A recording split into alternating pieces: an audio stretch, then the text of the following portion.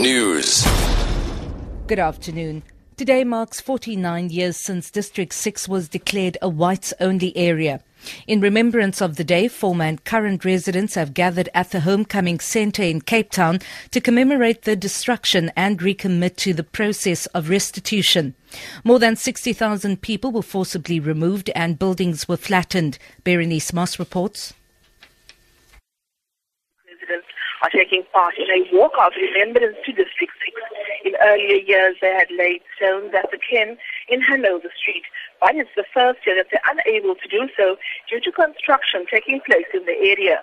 Residents relayed their stories, speaking fondly of the sense of community which was shared in District 6.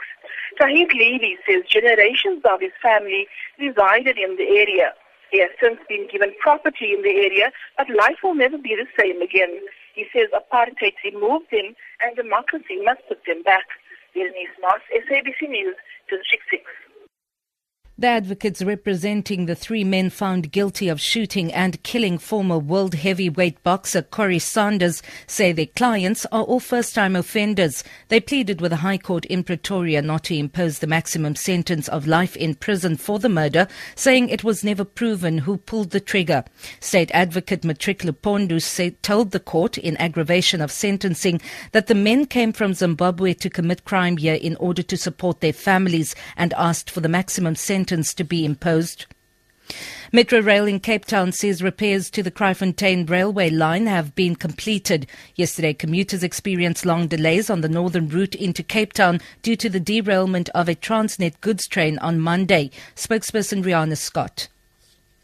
We'd like to thank our customers for their extreme patience. The repairs are complete between Mildersvlei and Kraaifontein. We've also managed to institute revised operational procedures to minimize the delays between Mildersvlei and Kraaifontein. That, of course, excludes the day-to-day incidents of vandalism, which will still continue to be a bugbear. The UN Refugee Agency says more than 200 migrants are missing after two motorboats they were travelling on sank in the Mediterranean Sea. On Twitter, UNHCR spokesperson Carlotta Sammy says 9 were saved after 4 days at sea. The other 203 were swallowed by the waves. She's called the situation a horrible and enormous tragedy. The International Organization for Migration says the two boats departed from the Libyan coast on Saturday. For Good Hope FM News, I'm Vanya Kluter-Collison. Get connected. Good Hope.